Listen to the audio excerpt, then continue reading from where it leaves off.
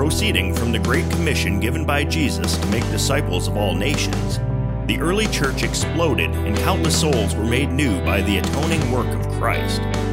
Dead hearts were made alive and churches sprouted up throughout the world. As a need for clear and concise biblical interpretation arose, the Reformed confessions of the faith were written and still have a major impact on the church today.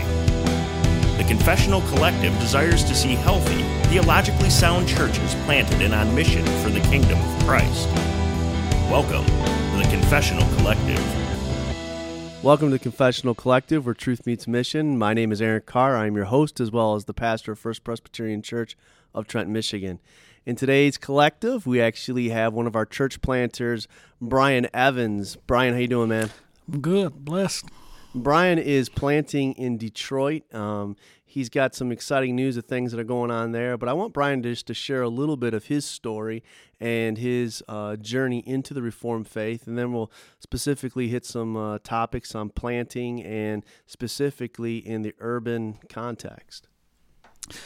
Yeah, so my background has always been inner city Detroit. I was born and raised there. Typical inner city Detroit guy. Grew up in the streets in a broken home, so got into my share of trouble during my teenage years, but the Lord kind of intervened in my life when I was 19 years old. The Lord began to deal with my conscience. The Lord began to deal with me about the way I was living.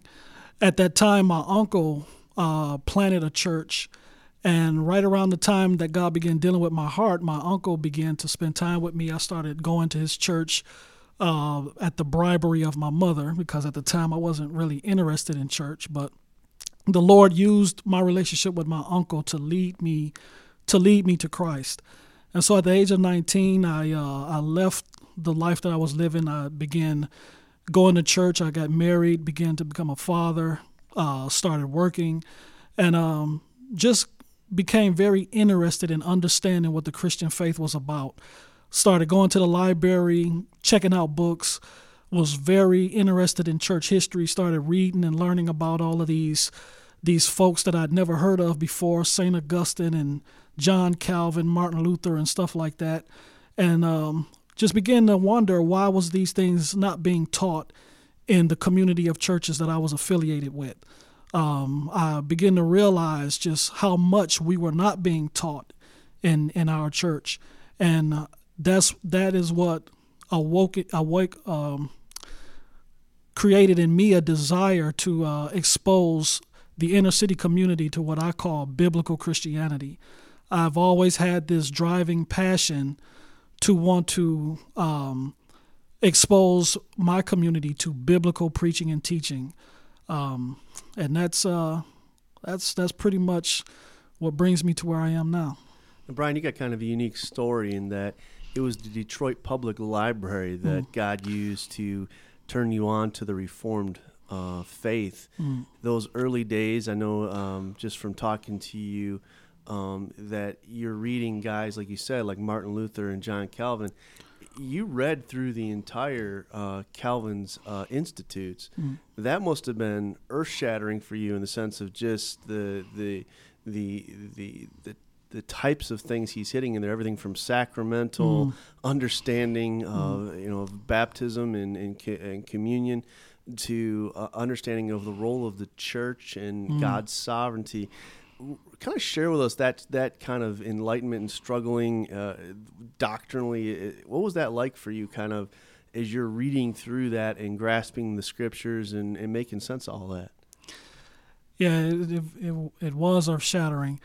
I had come out of a context. I got saved in a little storefront Pentecostal church, and I got saved among a group of godly folks, some Bible-loving Christian folks, but the focus and the emphasis was always on experience and feelings and what God was doing in my life personally.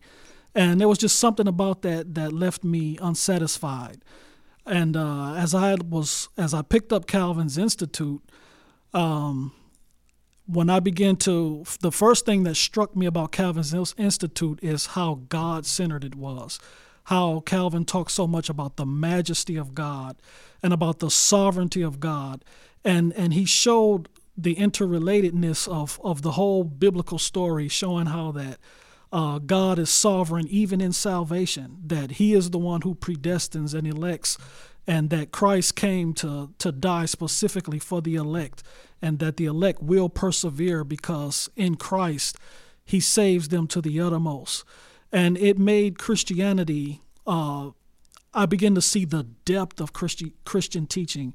Reading Calvin and the Puritans and the old Scottish Covenanters and all of those types of people, it exposed me to the richness of Christianity, that this was not just some emotional thing. It was not just a bunch of rules to live, but there's something very deep and rich and life transforming about it, and it's something beyond words can describe. As you're kind of walking through that and dealing with things like the doctrine of election, the role of God, I'm assuming he becomes much bigger. His involvement in your life to know you before you were even born, right? And that begins to really change your worldview.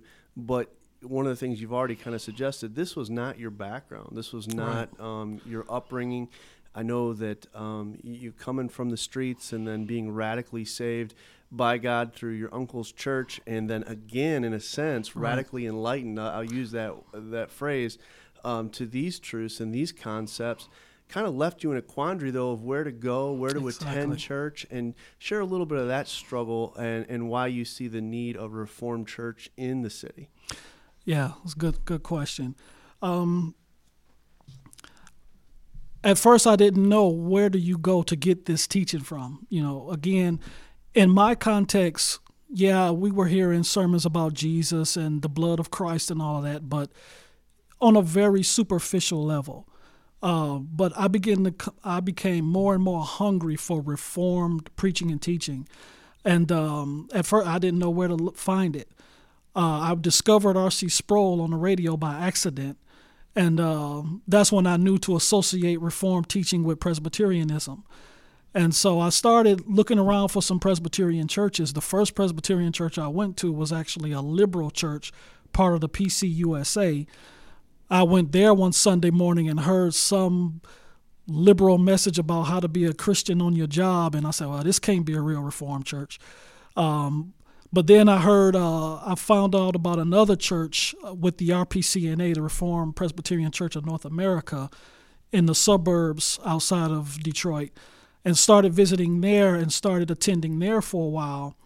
But the problem that I found was that even though I loved the biblical worship, I loved the strong theology and the biblical preaching, but my heart still longed for my community. I still had this passion to see other Detroiters learning this good theology too. I never believed that it was God's will for me to just leave my community and go assimilate somewhere else. I always felt that God exposed me to these teachings in order to expose others in my community. And so I began this journey of trying to find some Reformed folk who would help me to be able to go back and take this Reformed teaching to my community. And for years, I went into one bad experience to the next, because one thing I found out is that in the Presbyterian church, there are some high demands for education. And, I'm a self-taught guy. A lot of the things I learned about the Reformed faith, I learned through the leading of the Holy Spirit. And I just think that some of the people that I was working with, they were not ready for a person like myself, somebody who understood the Reformed faith and could articulate it, but didn't come from the typical background of seminary and the running in the type of circles that the typical Presbyterian pastor might run in. So it wasn't until a mutual friend connected me with you that the Lord led me to somebody who understood that in order to plant a Black Reformed church, we're going to have to maybe do some things in an unconventional way. And so connecting with you was a match made in heaven, because for something like this to be done, I realized it would take someone who would understand that we might have to go an unconventional route in order to make this happen. Yeah, and just so our listeners understand, Brian is not a guy that's saying, hey, give me a weaker way and a simpler way in. You're willing to go in whatever, but the reality is those in the Detroit community, the context, them coming over to the suburbs to attend a Presbyterian church is very unlikely, and yet making sure that we're qualifying men that can work in the context, that meet the standards. We have to kind of work through that process to make all the stars align, if you will, connect all the dots, dot all the I's, and cross all the T's. But that process has been a journey for us as well, as we had to go a route we call commission pastor, which allows Brian to serve in the context of Detroit. But our hope is to eventually see Brian become a full-fledged teaching elder and have all the rights and privileges. That process is something we're learning and journeying together on, but it's a necessary journey because, as we've said many times before, we don't want to be one and done. The idea is to see this process repeated over again and over again so that there are many African-American Presbyterian congregations in Detroit. Was planting something that you even remotely began to think about? Kind of share it from an African-American context. I've heard you share before that planting isn't a natural thought, but just so our listeners maybe can hear a little bit of that perspective. Yeah, the background I come from, being a church planter or planting churches was not even terminology that was used. Usually a guy feels called the pastor and they refer to it as just going out and starting a work. He just get a few people to follow him and they just get some space and just start preaching. There was no real effort put into developing a core team, writing out a philosophy of ministry, and developing leadership training, and things of that nature. And so it wasn't I wasn't sure how God would use me. I knew that in some way God wanted me to be involved in advancing Reformed faith in the Black community. I always assumed that maybe I would just connect with somebody and work within somebody alongside some other pastor until it became obvious that I would have to be a pioneer because there was nobody else doing or at least anybody that I felt that go along with that think along the same lines that I think. I mean, there's other guys, Reformed guys, that are out there planting churches and doing things, but someone that I felt that I could work alongside of as a co-pastor, there was nobody that I felt fit that description. So I felt that if this was going to happen, I would have to be the pioneer. I would have to be the one to start this. And at first I felt arrogant to think like that, but as time went on, it became more and more obvious that planting and starting a church myself was something I would have to do. But in terms of just how to do it, I didn't have a clue.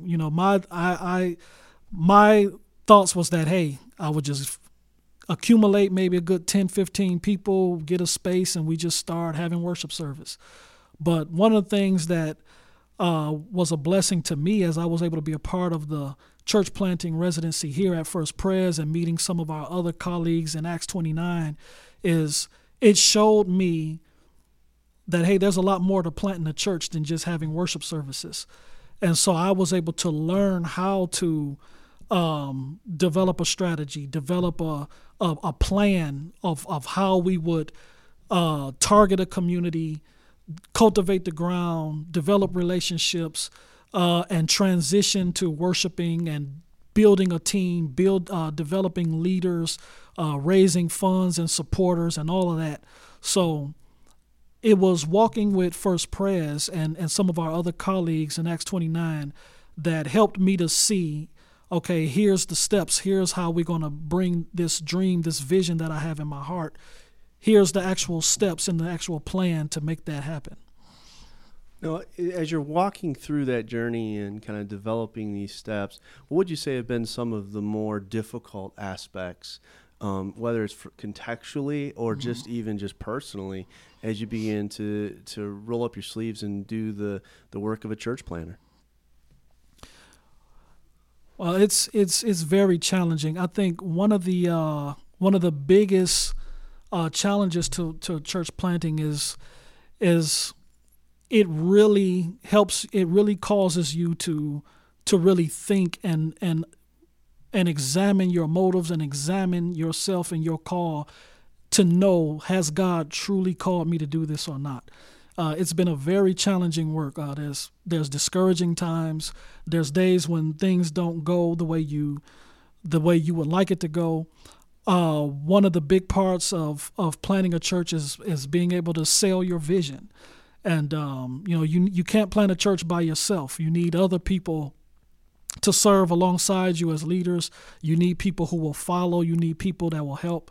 And so one of my biggest challenges has been selling my vision to other people and getting them to want to come on board and play a part.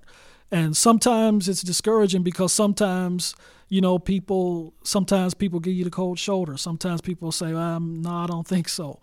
And you have to be able to get your ego out of the way and not sit back and lick your wounds and have your feelings hurt because this person said, well, or this person didn't do what they said they were going to do, or this person didn't want to walk with you.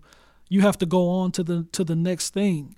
And so this whole process has provided the opportunity for me to really examine my motives and my beliefs about what God has called me to do. The good thing about it is that it has afforded me the opportunity to really zero in on what I really believe God has called me to do, and to be clear about what my vision is, clear about what my core values are, and clear about the people that God have called me to reach. Let's talk a little bit about that contextually in reaching the African American community with Reformed theology. Sometimes I think people make it harder than it needs to be, and sometimes it's more difficult than we understand it to be. Can you kind of help us think through that strategically as a church planter, a black man planting a Presbyterian church in the heart of a city that many have walked away from and said, there's no hope there? Right. You just kind of help us understand, how do you do that? Because there's got to be churches and pastors that are listening saying, yeah, that's just not doable. Right. And you're here, you are saying, yes, it is, and we want to see it reduplicated over again and over again. What does that look like? I think it was Charles Spurgeon or B.B. Warfield who said that Reformed theology is just a nickname for biblical Christianity. And that's the thing that encourages me, is that I believe the Reformed faith can thrive in any community because it's biblical. So ultimately, my goal is not to preach a theological system. My goal is to preach the Word of God. It's just that I believe that the Reformed faith is the best way to understand what the Bible teaches. Reformed theology for me is just the lens through which I interpret biblical teaching. And so my goal is to teach the Word of God. And one thing about the inner city is that there is people in the inner cities have a high regard for the Bible.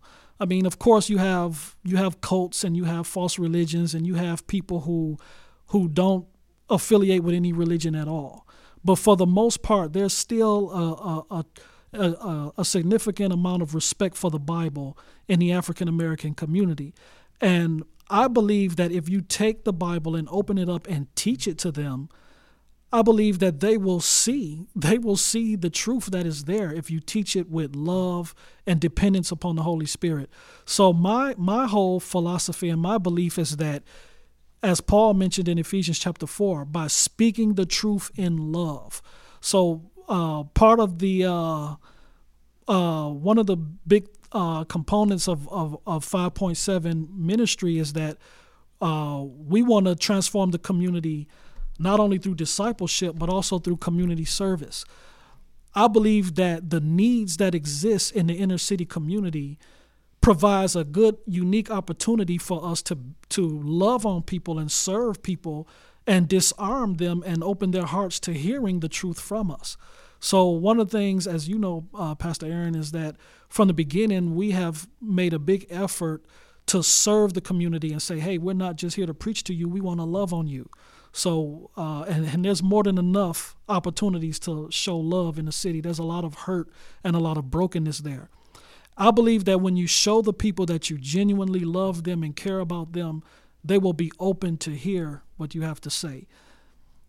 Now, your ministry is called 5.7 Ministries, and of course, that's because the zip code 48224 that you are planting in is 5.7 square miles. And 5.7.org is a way people can check out your ministry and see what you're up to and learn a little bit more about you, read your blogs and other things.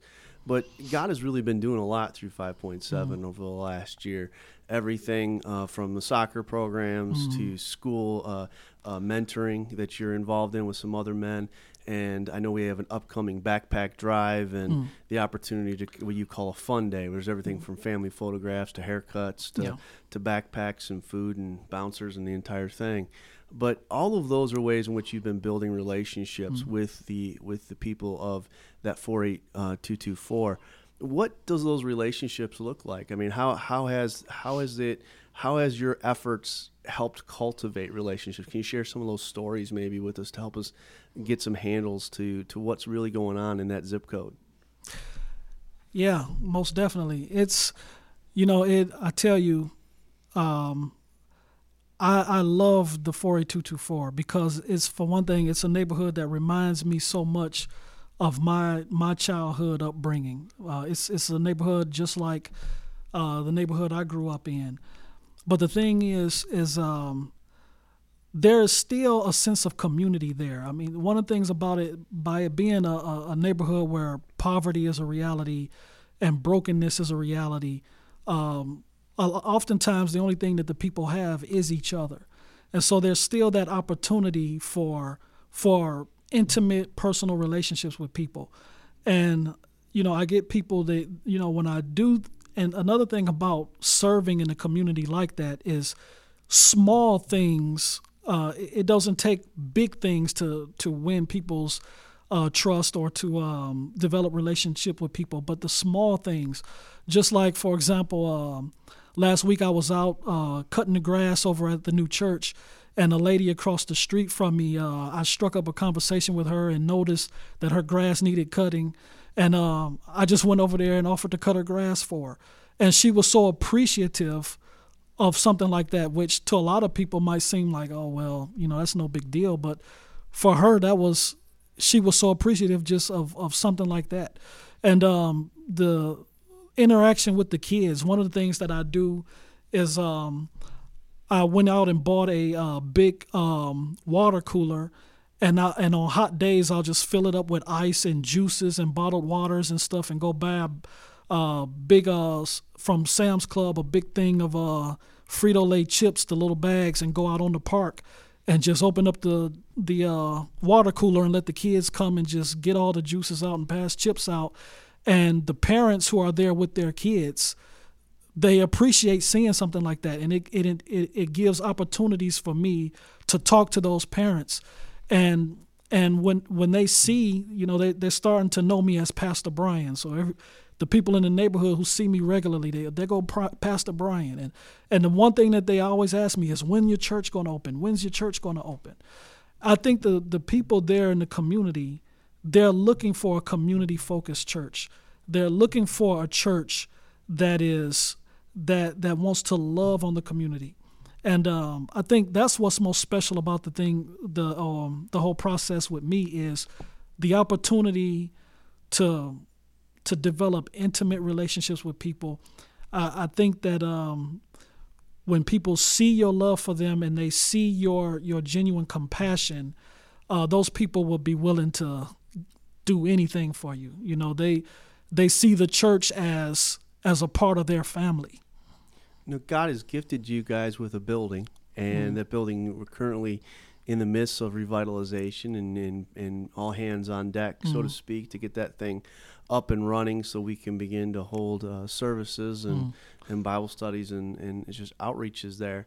And we continue to see God's blessing, just even as the sign was delivered and it put on, and all of a sudden people were stopping. And so you're absolutely correct. There's a hunger for something to be done, something tangible that people can begin to sink their teeth in and feel the refreshment of the gospel renewal. What things I think are exciting you the most when you look at all that and what God has been doing over the last year? What brings you kind of tears of joy to your eyes when you just look back and see God's faithfulness? I think what excites me the most is the opportunity that all of this provides. I believe that I believe that the gospel really is the answer to all social problems. And my community in the inner city of Detroit, we're a community full of social problems. I was once a part of that.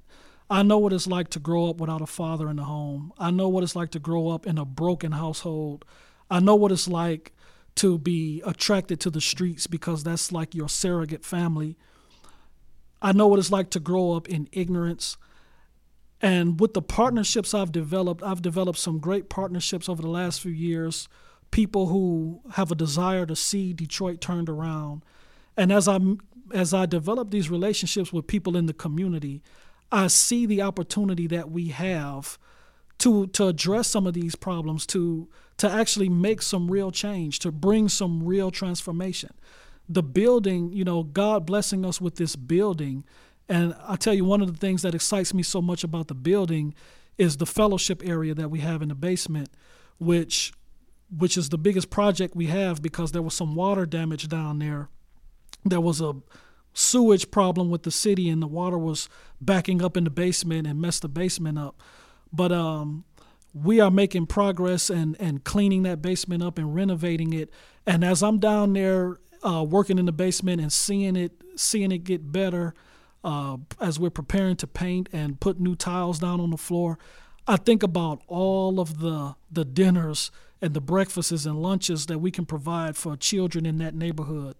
I think about all of the fellowshipping around coffee that can take place with the families and people in that neighborhood right there in that fellowship area. The Lord blessed us with quite a bit of land.